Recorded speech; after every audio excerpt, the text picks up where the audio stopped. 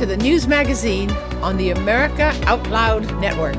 I'm Alana Friedman, and this is the Friedman Report. My guest today is Rob Shilling. Rob is the Associated Press award-winning host of The Shilling Show on WINA and The Shilling Show Unleashed podcast. You can find him online at shillingshow.com. But today, he's here with me to share some of his thoughts about what is going on in America right now. Rob, I want to talk about something that I find increasingly disturbing. I'm referring to the loss of free speech and the canceling of people who represent the right, the Republicans, the conservatives. In Congress, the Democrats are trying to censure and even remove fellow congressmen, Republicans of course, who objected to the acceptance of the Electoral College vote in a number of states. It needed to be challenged. But these congressmen are now facing an attack by their own colleagues who want them removed from Congress because they called out the fraud and were exercising their freedom of speech to object to the election results in these states. Rob, we're losing the guarantees of the First Amendment on an almost daily basis, and every day that these rights are weakened, the possibility of bringing them back once they are lost is getting more and more difficult. What are your thoughts on this? Lana, thank you so much for inviting me to join you, and I have been very disturbed by this. It's something I've never seen before, and I've been watching the media for a long time. And I have a feeling that what's going on here is they've been waiting for the right moment, and it finally happened. They've been planning this for a long time. Those on the left who want to silence voices, those who've paid lip service for decades to free speech, but we knew all the time they didn't believe in it, and they just hinted about it. And all of a sudden, the opportunity is here. And the way the opportunity happened for them is that there was a firewall in the White House, and that was President Donald Trump. As soon as the left wing and the left-wing media, the Democrats, the socialists, the Marxists, the cultural Marxists, saw that this president no longer had power and he was effectively defanged by the left-leaning media and the left-leaning social media. He's not able to communicate right now. As soon as they saw that was the case, they took advantage of it, and basically it was like a Friday night massacre. So I think that what we're going to be facing here, we've only seen the beginning of. I know as soon as the unrest in the nation's capital happened on the 6th, there were calls at my radio station to take me off the air because I have been critical of the left. I have been somebody who said that I don't think the elections were conducted in a fair manner.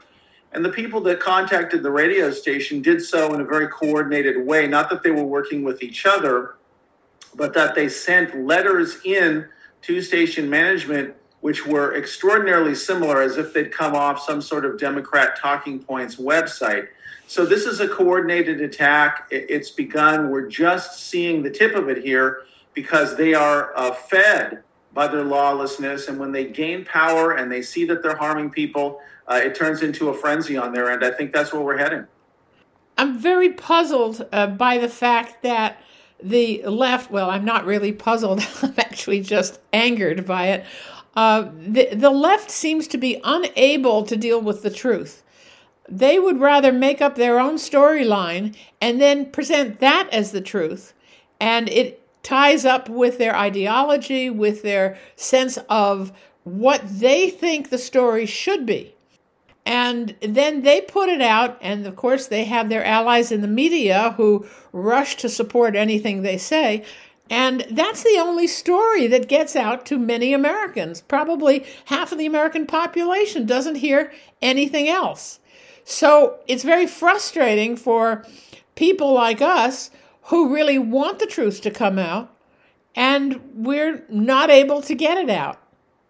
It is a problem, and so I want to bring a case in point here because I was listening to the news all day. The CBS News, national news comes into the radio station at the top and the bottom of the hour, and I'm listening to this report, and they were saying it in a very authoritative way that people who were attending the events and the protests up in D.C. on January 6th had plotted to kidnap, you used the word abduct, and assassinate Vice President Pence. This was going on all day long. I watched the evening news on Friday night, and I think her name is Nora O'Donnell on the CBS Evening News, in a panicked frenzy as she opened up the report with that exact same story. Those on the right were attempting to abduct and assassinate Vice President Pence. Well, this went on and on for most of the night, and then all of a sudden the story changed. And the story was, now there is no direct confirmation, I think those are the words that they used, that this took place. They were going off on a rail here as if they had the absolute truth. It turns out that they have no confirmation of that. And yet, Ilana, that was broadcast all over the nation over the course of a 12-hour news cycle and on the CBS Evening News. Now, I saw some retractions, but not in the same way. I did not see them retracting it on the CBS Evening News. I didn't see the high-profile retraction. So, they leave the American public, who are ill-informed in some cases, with the impression that the people who were up there had a coordinated attempt to assassinate the Vice President of the United States. It's outrageous. It doesn't even make sense. It doesn't make sense, because what they're saying is that the people who support the president and his team were plotting to assassinate the president's right-hand man, the vice president. Where is the logic in that? There is no logic there. Unfortunately, the consumers on the left do not apply a logic filter to the stories they read. And so instead of questioning that and saying, well, why would they, as you just did, they devour that and they use it for their own purposes. And that's what's happened. So they use that to declare people like us as dangerous and to classify us in a certain way and ultimately to try to deplatform us. And what's happening in Washington today, we've been watching the buildup of military on the streets of Washington. And I think it's, up to 25,000 troops? Yes. It's crazy. Do you know how many troops we have in Iraq and in Afghanistan? We have 1,500.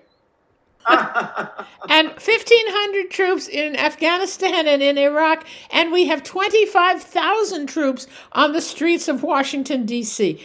How absurd is that? So I think the question is, on whose authority? I know our governor here in Virginia, Ralph Northam, just a rabid Democrat, sent up a bunch of National Guardsmen there. The president certainly didn't request that. So I'm not sure who's coordinating all of this. It's very strange to me. The president is still the president until the inauguration happens. So I'm wondering who's in charge in D.C. But you're right. I mean, there's probably going to be more troops than people there because they're shutting down all access to the city. Well, it's interesting. And I think one of the things that we need to look at is the fact that when the Democrats want to expel the Republicans who objected to the Electoral College vote, they're trying to silence them. And this may or may not be covered by the Constitution, which says that Congress shall make no law abridging the right of free speech. They're not actually making law, but they're talking about, nevertheless, expelling members of Congress because of what they have said and what they have announced they were in favor of doing.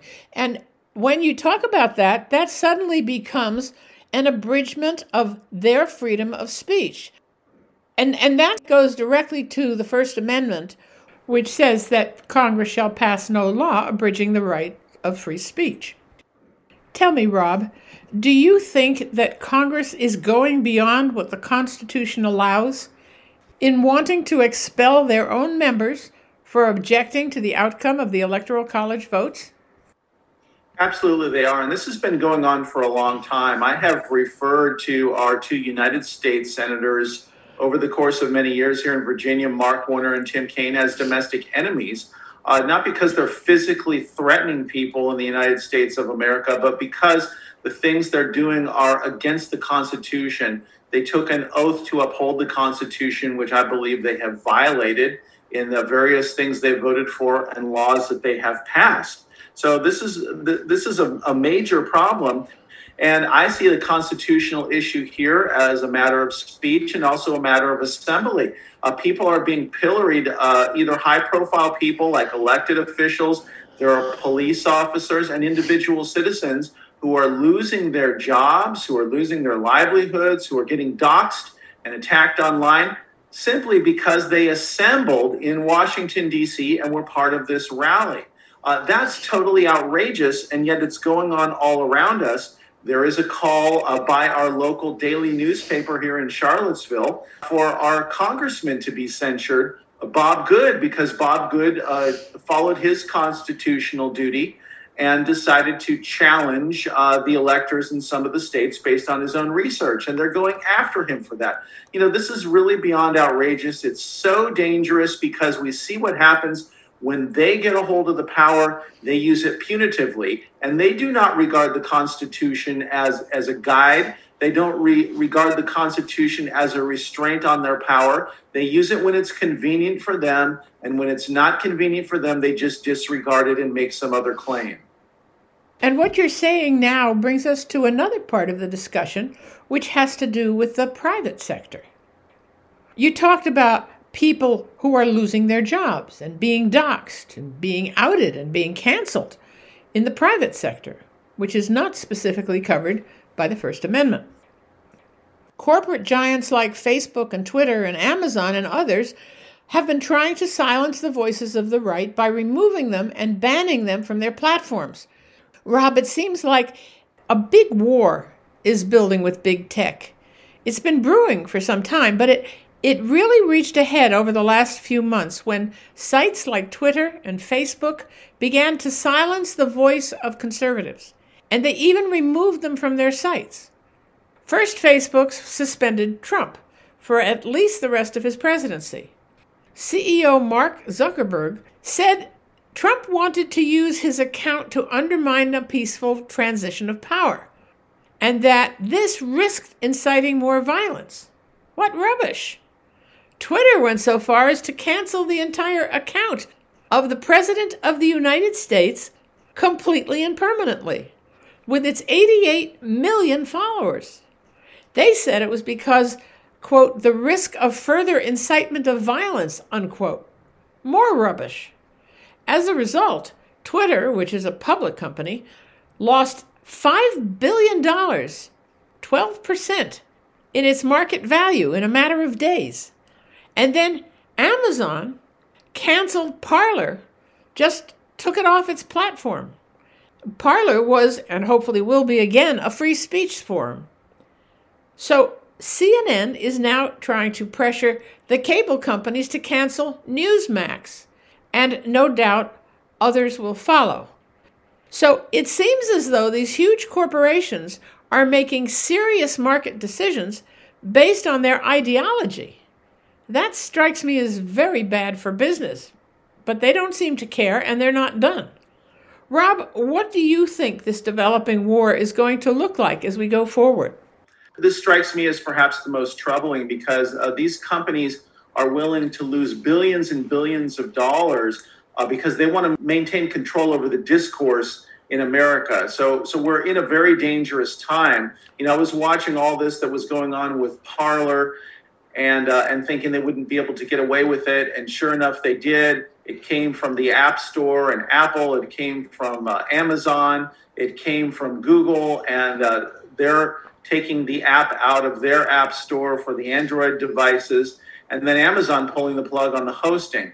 I think the lesson here for people on the right, and I'm very sad to have to say this, is that we're going to need a completely parallel economy that is not beholden to these big players. So we're going to have our own banking system, a conservative owned and run banking system, so they don't cut us off of access to money and credit. We're going to have our own social media that is not beholden to the App Store. In fact, we're going to need our own devices. Now, this is really interesting. I was having this discussion with my wife recently, just before what happened with Parler. And she was talking about the need for another device. And I said, it's very hard to develop a new operating system. We have Android and iOS. Those are the big players. Windows tried a few years ago. That's Microsoft, and they couldn't get the Windows phone off the ground because people need to have a reason to switch. Well, within 2 days of having that conversation, now we have a reason to switch. If I could ditch, and I'm sorry to say, because I've been using Apple for a long time, and Macintosh computers and iPhones and iOS, iPads, but I'm getting sick of their politics and I don't want to support them. So sure enough, there's another platform called Gab, which is dedicated to free speech. And apparently Gab is developing their own phone. This is a phone that would reportedly run their own operating system and allow us to have access to the apps that were being choked off by Apple and Google. So I'm sorry to say that we have to go this way, but it appears to me they're not going to be playing fair on the left. And until we develop a totally alternate infrastructure for communications and economics, that we're going to be at a disadvantage. You know, that's very interesting. And the idea of a parallel platform for everything, for a phone, for communication, for free speech. This is enormous. It's a huge undertaking. It's like having an alternate reality. And to create that means that you really have to go into every area of life, not just technology, but areas like transportation, education, the economy, and so much more. And I doubt that something like that would be built in China because we know better now, having learned the hard way. What we're talking about here is the splitting of America, splitting on the basis of political thinking, political ideology. This is nothing that the conservative right wants, but the left seems determined to limit our freedoms, the ones that drive us, to the extent that we have only the choice to give in to their tyranny or strike out in a bold new direction. Now, there's a lot more to talk about. We've only gotten started. So, right after the break, we're going to come right back and keep the conversation going. Well, my fellow Americans, how did you feel watching footage on the news of domestic terrorists looting our stores and burning our cities down? You were probably disgusted and angry as much as I was. It's disturbing what's going on. Well, you'd be shocked to know that your shopping habits are supporting these extremists. Companies like Amazon, Nike, Disney, FedEx, it's an endless list, and they've been supporting these radical groups.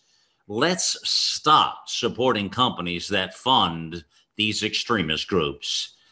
We can all do our part. Visit shoptotheright.com and you'll find businesses in a nationwide database and companies that are aligned with our American values.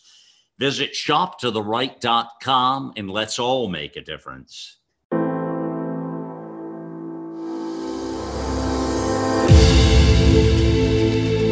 My fellow Americans, our mission here at AmericaOutloud.com is clear. We're here to defend our founding values and principles at a moment when they are under unprecedented assault, and to cover the news objectively and offer intelligent commentary on the challenges we face as a nation. You can tune in and join our family of listeners 24/7 in this vital crusade. Our apps are on Apple, Android, or Alexa. Find us on iHeartRadio or our world-class media player. It is a fight for the soul of humanity.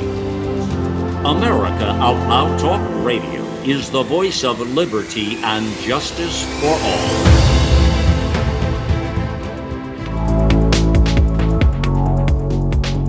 We were talking about how far we have come down the road from where this country began. We started out as a democratic republic. That was more than 240 years ago. Benjamin Franklin said, quote, "A republic, ma'am, if you can keep it," unquote. And here we are, wondering whether we have already lost it.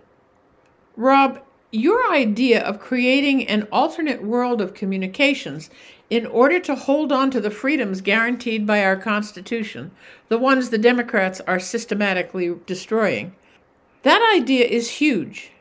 And the tasks that will be necessary to make it happen seem almost insurmountable. Well, it does in a way, but if you look at Gab, they've already got their platform up and running. There's one called Telegram that I started using now for communication, that I'm trying to wean myself off of Facebook and communicate. I see Apple being sued to ban Telegram off the App Store because they found out conservatives have gone there. So we really need to get this infrastructure together. Now, I think Gab is a very good start. And if he truly has developed a prototype phone, I've seen a picture of it, but I haven't seen it in operation. It's going to take a while. It's kind of like going way back about 10 or 15 years whenever anyone just joined onto Facebook. And it was kind of like an echo chamber. There weren't a lot of people there. And then millions and millions and tens of millions of people. And so we started getting a lot of traction. But now I see people leaving that platform. They're going to other places. And yeah, it's going to start out a little slow because everyone has to find each other. And then, that's one area, that's communications. But what about transportation? If we have people who are controlling the transportation, our ability to travel based on maybe whether or not we got a vaccine that some people find dangerous or some other social credit score, do we have to have a conservative run airline? It's looking to me like we're going to have to parallel food distribution and availability as well as communication and economics and travel. And I'm probably just scratching the surface here. I think you are. I don't know if you remember, I bet you do, that when Obama was president way back in some of the earlier days, he wrote an executive order that gave him the ability to take over all of our supply chains and control of things like water and food and medicine and transportation and everything that relates to serving the American people with the things that they need. And he had the ability through this executive order to do this through his secretaries, the Secretary of Industry or the Secretary of Finance or the whatever it is. And that gave the president a huge amount of power, and it didn't even have to be in a case where there was a state of national emergency. That was also in that executive order. So what you're suggesting is a creation of essentially a parallel universe in the United States. And it would have to be something that could avoid the ramifications of having the president bear down on this and take control of it. And that's a possibility because of what Obama set up. So this is where the 17th Amendment comes in, and I'm not sure we're ever going to get past what happened with the 17th Amendment, but when we had direct election of senators, it was what they called these United States of America. We're looking now at a monolith that is controlled by a federal government instead of the federalist system that was set up where the states are sovereign and the federal government was supposed to have very little power. So outside of flipping back and repealing the 17th Amendment, which I don't think would happen, I think what Colonel Allen West suggested maybe 2 or 3 weeks ago as he was watching a lot of this is that we're going to need to have within the United States of America an affiliation of constitutional law-abiding states who make compacts with themselves. I think if they're physically contiguous, that would be helpful as well. But you're going to need to have governors with a spine of steel who are willing to stand together and make this compact. And then I think as Americans, we self-select. Do we want to live in a place that is governed by the heavy hand of a federal government that should never be so powerful? Or do we want to go to a state that is living under the 9th and 10th Amendment and exercising its rights therein, and that will be abiding by the Constitution? So if that ever happens, or maybe even if it looks like it's going to happen, that may be a time for a lot of us to decide and vote with our feet. Hey, here's where I want to live. And sadly, that we're going to have to self-segregate along political lines. It's not that the conservatives can't live with liberals and progressives among them. It's the other way around. The reason we're in this position, Ilana, is because for years and years and years, we played defense, or we assumed that the other people would just let us be and that we just have different ways of looking at things. I think recent events have shown us that was a false view of the world, unfortunately, a naive view, and now we have to take action. I agree with you. Kurt Schlichter wrote a series of books on what would happen it's fiction, of course, but what would happen in the United States if we actually had a civil war and split. And he had the liberals on the left coast and on the east coast and in some states in the middle. And they were called the People's Republic of North America. The United States of America were the red states. And they were focused in the center of the country. So these books are really an eye-opener as to what could happen if we really have a split, a civil war, in fact. Do you think that is where we're going? I don't see how we continue on the path we're on right now. I'm not sure that it turns into a hot war with actual military. I do think there are going to be smaller groups of people, either on offense or on defense, and things could get hot that way. But I do think, for example, in the state of Texas, they have something called the Texas Nationalist Movement, headed up by a guy called Daniel Miller. I've interviewed him over the course of a number of years, and they're looking to secede from the Union and become an independent nation of Texas under the Texas Constitution. Now, if that happened, and I'm not necessarily saying that would be a good idea, although I'm not sure about that, it might be what we need right now.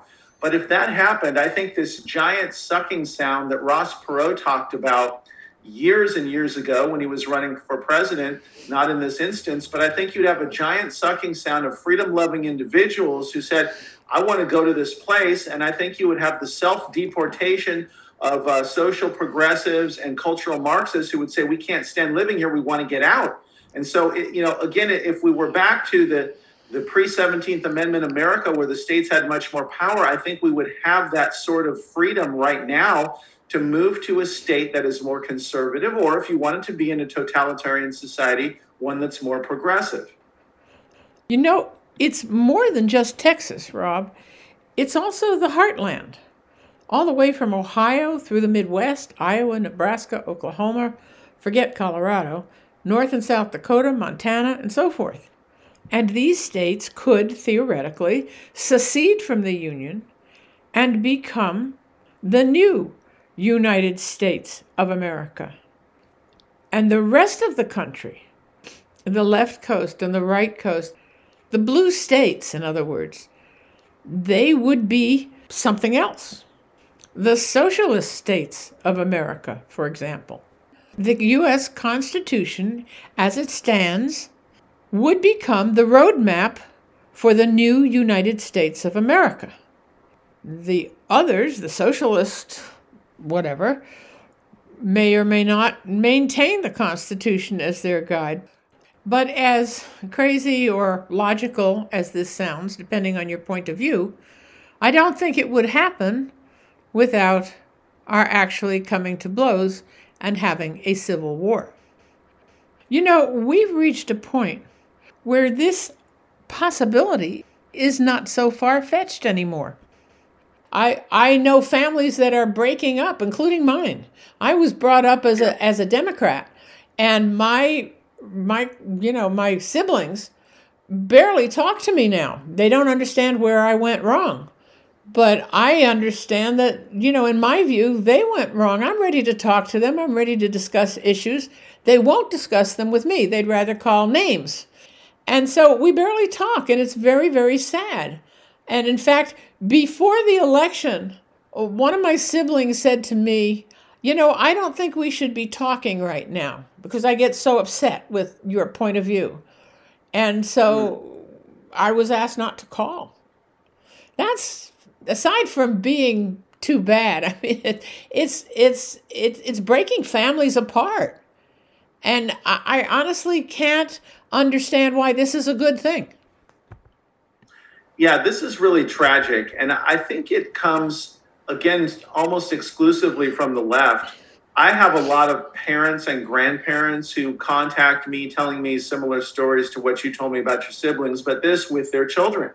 The children have been brainwashed and indoctrinated in government schools to hate America and to hate people that love America. And so they're turning on their own parents. They won't talk to them, or they're derisive towards them in their speech.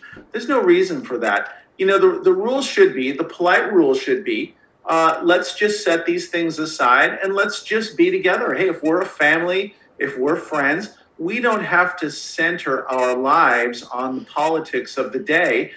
We should be able to get past that and just be around each other.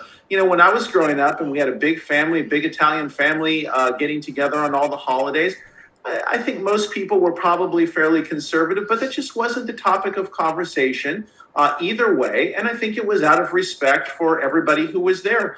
And I think, again, this is a problem of the left whose small g God is government.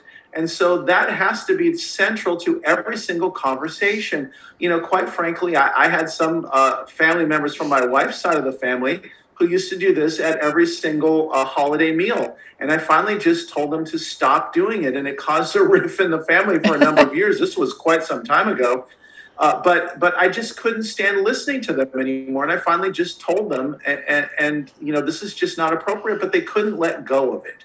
You know, it's interesting. I lived for many years in Israel. And Israel is like a small mirror image of the United States. It's very interesting. And I can remember, this was a while ago, and I can remember that one Saturday, which is Shabbat in Israel, and everybody stays home, it's the Sabbath, and it's quiet, and so forth. And we went to visit some friends, and they had some friends over, and we were all kind of a group of friends, and we were talking politics. And the other people in this room were all on the liberal side of the thing, and we were more conservative. And we had a political discussion. It didn't get angry, but it did get loud. And a neighbor from upstairs started banging on the floor with a broomstick, I guess, to tell us to pipe down. But the point is that we had this conversation. It was animated. It was loud. But then afterwards, we all went out for dinner, you know, and we were still friends. And we used to be able to do that here. And we can't anymore. And how sad is that? It's not just that families are breaking apart and they won't talk to each other, but even if they come together, they can't talk reasonably about issues. You know, I feel that if we could do that, we could actually learn something from each other.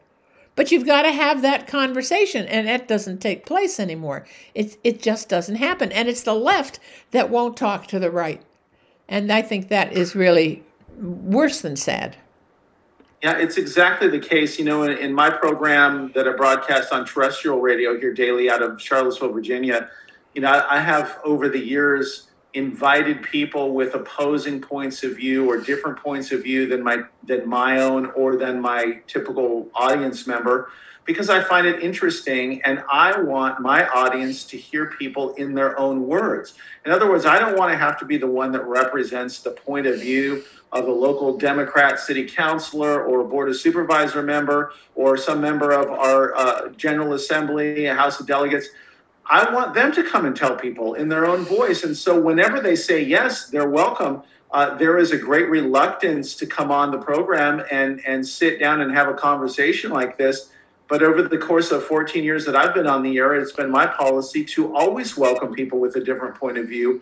And even if people don't like it, and sometimes they get very agitated. For example, the other day we had somebody on locally who obviously was in the Black Lives Matter camp and was talking, you know, for the better part of an hour about white supremacy. But I didn't argue with her. And what I told my listening audience when she was done, and they said, well, gosh, you know, we were so mad we couldn't listen too much. I said, but I want you to hear her in her own words. I want you to know what she's thinking. There's value in that. And by the way, in the course of the hour conversation that we had, there were 2 or 3 or maybe even 4 items that we totally agreed on as far as the way local government was being run. So it's not like we're never going to find a course of agreement when we're talking with people on the other side of the aisle. But you have to be willing to have the conversations. And quite frankly, I don't see people on the left affording that same opportunity to people on the right. You know, what I think we have lost is the art of conversation. We talk at each other. We don't talk to each other. We don't allow ourselves, well, I'm talking mostly about the left because I don't think it's so true on the right, but we don't allow ourselves to have the civil conversation that enables us to understand the other side. We tell people our point of view, but we don't reach out to understand the other point of view. And sometimes it's very hard because the sides are now so polarized. You know, the left thinks that Donald Trump was a terrible human being, coarse and unpolished, and there are all kinds of adjectives that they use to describe him that I wouldn't use right now. But the point is that they're not willing to give him a break, and if we supported him, they're not willing to give us a break either. And that's, I think, something that is very, very sad and difficult to really come to terms with, because I don't know how you come to terms with the fact that somebody else on the other side whom you want to talk to won't talk to you. And they want to eradicate us. And that's the problem, that it's, they won't talk to us. And not only that, they want to stop us from talking by, eradicating our platforms or eradicating our availability to speak freely in the public. And so we have, again, a double standard here. And the question is, how long are conservative, right-minded people, even libertarians, who generally are live and let live, how long do you just stand there and take this before you decide that, if you continue to be silent about this issue, or if you give in and capitulate as we've done for years, or just accept it, that we will no longer possess any of our rights? I mean, that's where we're heading right now. And that is exactly what this show was intended to be about today, because I am very concerned, and I know you are too, that our rights are disappearing at an enormously fast rate. And we can expect this rate to accelerate with the new administration. In the meantime, we're up against a break, so we'll pause here, but don't go away. This conversation is far from over, and it's going to get a lot more interesting. So stay tuned. We'll be right back.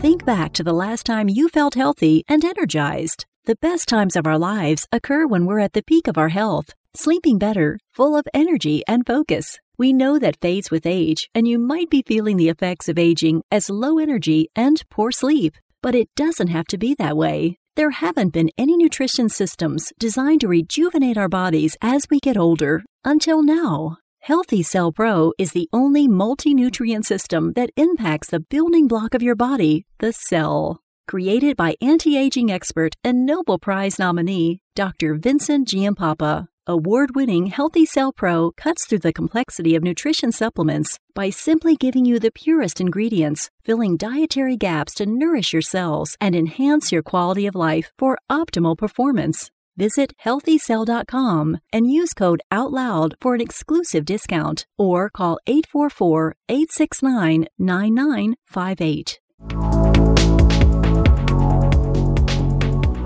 Welcome back to the Friedman Report. I'm Alana Friedman, and I'm here with Rob Schilling, and we're talking about the state of America today. It's not pretty. On Wednesday, January 20th, Joe Biden was sworn in as the 46th President of the United States. For some Americans, it was a day for celebration because their guy won.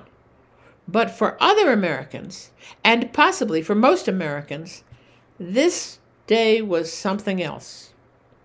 It was a dark premonition of an America in decline. America foregoing democracy and opting for something else, something much worse, a kind of tyranny that we shouldn't ever want. The theme of Biden's inauguration was America United, even though America is far from united, and we're suffering from divisions that are so deep that they're tearing our country apart. Biden focused on what he called a new national journey, and he announced that the Biden administration will, quote, restore the soul of America. In his speech on Wednesday, he said, and I quote, "Today we celebrate the triumph, not of a candidate, but a cause, democracy. The will of the people has been heard, and at this hour, my friends, democracy has prevailed," unquote. Rob, I'm sure you have some thoughts about this. Is this magical unification of the country something real? Did democracy really prevail? Was the will of the people really heard? Or did Biden just gloss over one of the worst scandals in American history? Are Biden's words even close to any kind of reality? What do you think, Rob? Ilana, I think he's living in an alternate reality, and his idea of unity is everybody getting in, giving in, and agreeing with him. If you don't, and it's been shown over the past several weeks, it's been highlighted and punctuated that if you don't agree with the leftists, whether it's in politics or whether it's in social media or social views, that you will be silenced or canceled. So it rings very hollow to me. What I wish he would have said was, we want to tolerate all points of view. We want to hear what people have to say. We welcome discussion. We welcome challenges to our points of view. And we realize that we should unite around the common principles, the core principles of the United States of America, as put forward by our founders and as delineated in the Declaration of Independence and the Bill of Rights and the Constitution. He didn't say any of that. This phony call for unity means everybody do what we want you to do. Otherwise, we're going to come after you. At least that's the way I read it. It's interesting that he said that what we have is a win for democracy. It's not clear to me that he understands what democracy is all about, because he doesn't seem to be supporting democratic principles like freedom of speech and all the other freedoms that our Constitution guarantees us. So if he doesn't understand about democracy, what does he mean when he's talking about democracy? He said, it's a victory, a triumph, not of a candidate, but a cause, democracy. How did democracy win when there is so much evidence that the entire electoral system was fraudulent, was corrupt? Well, this is an empty suit spouting off platitudes and hoping that people won't notice what he just said. I mean, first of all, a lot of times people say, democracy is two wolves and a sheep deciding what's for lunch. You know, we live in a representative republic. And so when these various states had their electoral votes challenged but never really adjudicated in a proper manner, I'm not sure that anybody feels that justice was done here. And whether you refer to it as a democracy or a republic, the point is, and you make it very well, that the whole system was corrupted by this mail-in voting, by last-minute rule changes, which were in violation of state laws and constitutions, and nothing was done about it. So how do we all come together under this when so many of us still have questions? And you know and I know they will never appoint any investigations into this. It's going to be swept under the carpet as we move forward. And if we disagree, as people in my state have done, elected officials have disagreed with that, they're calling for their removal from elected office. I mean, it's totally outrageous. So, yeah, I agree with you, Rob.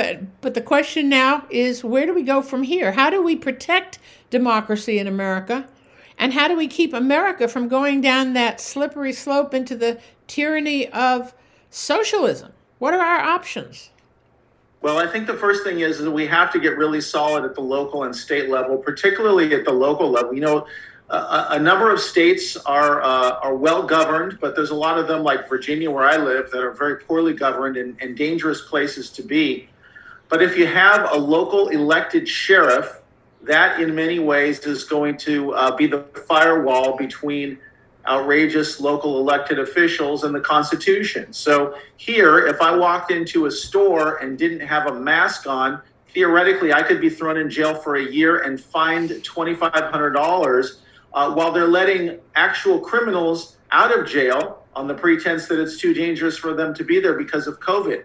Now, if we had a sheriff here in Albemarle County, where I live in Central Virginia, who said, I'm not enforcing that, I wouldn't have a lot to worry about. Unfortunately, we don't have a sheriff like that. But one county away from us in Greene County, constitutional sheriff Steve Smith has said, I'm not going to go along with any of these. I'm not going to be enforcing them because I don't consider them to be constitutional. So this is really where the rubber meets the road. And the people that are representing us, the people that we elect, the people that we work for to get them into public office, we have to be very careful about where they stand on these issues and then support the people who are going to stand by the Constitution and constitutional principles. You know, if you look at the numbers that we believe were the numbers in the election itself, let's say 74 million people who voted for Trump. What happens to them and what do they do? I mean, we talk about at the local level, I get that. And I think that's right. We have to build from the local level, but we have to do more than that. I live in a place which is roughly, it's a Republican district, but it has a big city in it. And the big city is Democrat. And therefore we have a Democrat congresswoman who does not represent most of the district geographically. How do we, who are presumably the majority of American adults, how do we deal with the fact that our country is really working against us? Which is to say, our government in Washington is working against us. We now have a Congress which is Democrat, a Senate which is barely Democrat, but still they have the deciding vote, and we have a president who's a Democrat. What do we do? Well, first of all, we better put on our seatbelts because the ride ahead is going to be wild. And we saw it here in Virginia, and I'm sure in other states. The last election cycle, the Democrats basically took control of executive and both houses. And we saw that they were completely unchecked and unbridled in their legislative agenda. Just crazy, radical things that would never even have been discussed in previous years, although I'm sure there were people that wanted these things to happen, have been passed. And I anticipate that we're going to see the exact same thing happening on a national level. What is it that they have to lose? They know they have the power. And what the Republicans should have done under the president's first 2 years, but didn't have the guts, the Democrats will do now on their side, which is anything they want to do, they have the power to pass it. And I believe they're going to do that. You know, it's laughable when people like your congresswoman or the one that represents, not me, because I have a good one, but one that's adjacent to us in the Richmond area, is that they swear an oath to the Constitution, and they must be crossing their fingers behind their back.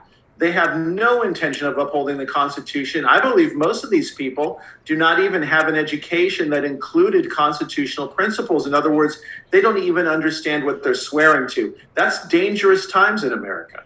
And this is something that we have, seen more and more. Our children are not being educated. They're not getting an education in the history of this country. They're not getting an education in governance. They don't take civics. They don't take any of the courses that would prepare them to be useful citizens in a democratic society.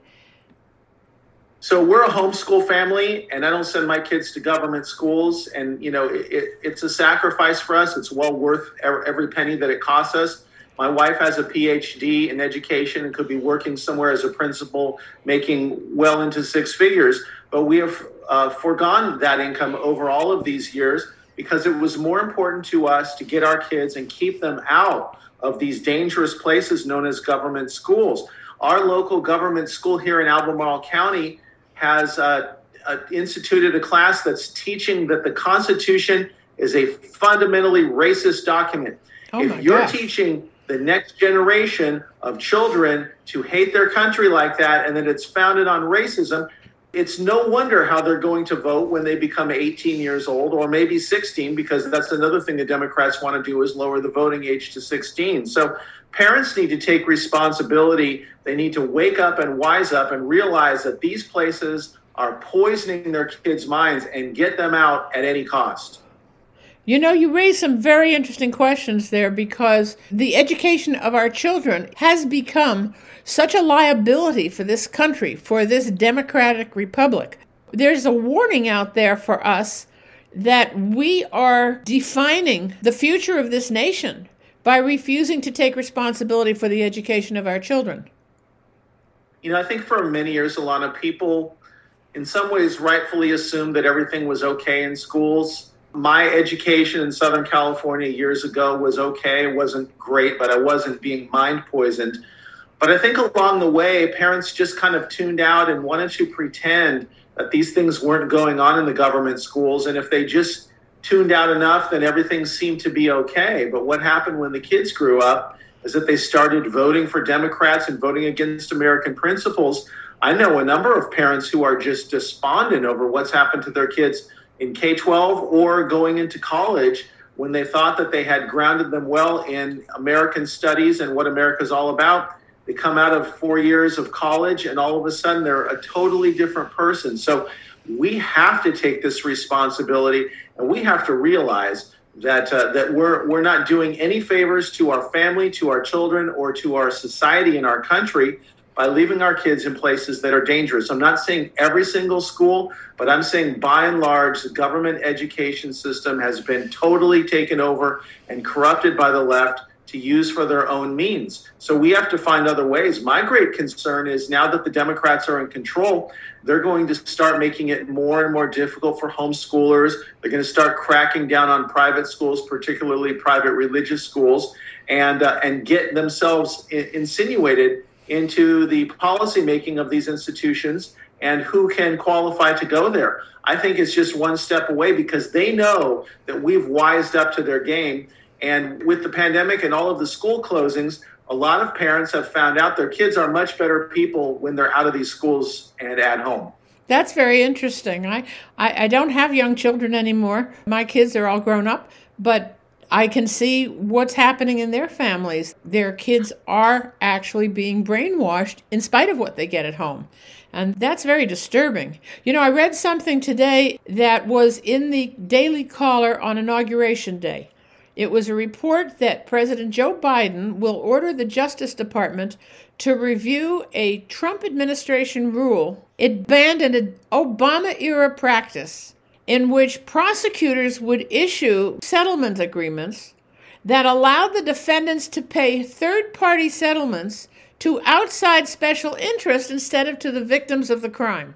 Trump stopped that, and according to this article, Biden seems to be ready to reinstate it. The Republicans tried to outlaw the practice in 2017, and they had a bill called Stop Settlement Slush Funds, but it never became law. So, we're fighting a battle on many fronts. It's not just education. That's part of it.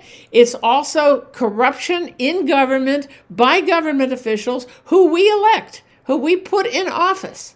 And so this is the beginning of something that is very dark, I think, something very threatening to our American way of life. It certainly is, Alana, and this is where I really line myself up with the libertarians looking to reduce the size of government. They often say 50% or more because it's such a huge monolith and it's impossible to track all of these things.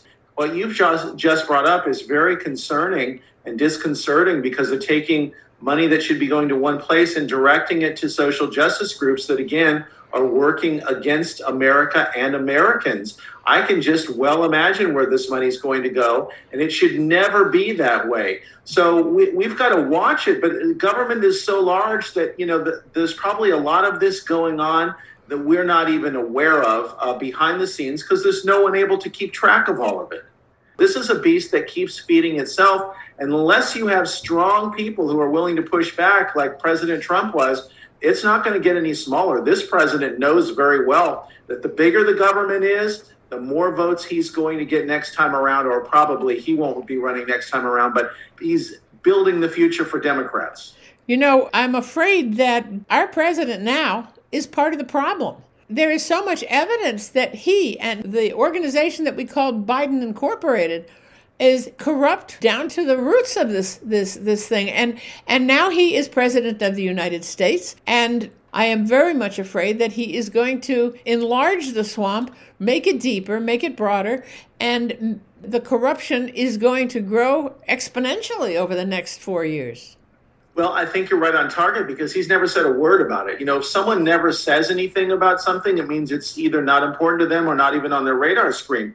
This guy is a product of the swamp, has benefited from it in 47 years of public service. I'm sure he's gotten lots of perks. He likes it. He likes the prestige of it. He has never made a go of it in the private sector. He's never accomplished anything other than learning how to play the game. And he knows how to play it very well. It's totally impossible to imagine that he's going to do anything about it. And as we just referenced, I think he will do something to make the government bigger and bigger and bigger. He's talking about expanding Obamacare. I mean, what an atrocious abomination that law was. And yet he wants to make it bigger. I think that the things that are remaining from the Trump legacy and the Trump years, those are going to get steamrollered here in big government and a guy that breeds wealth and power from the swamp.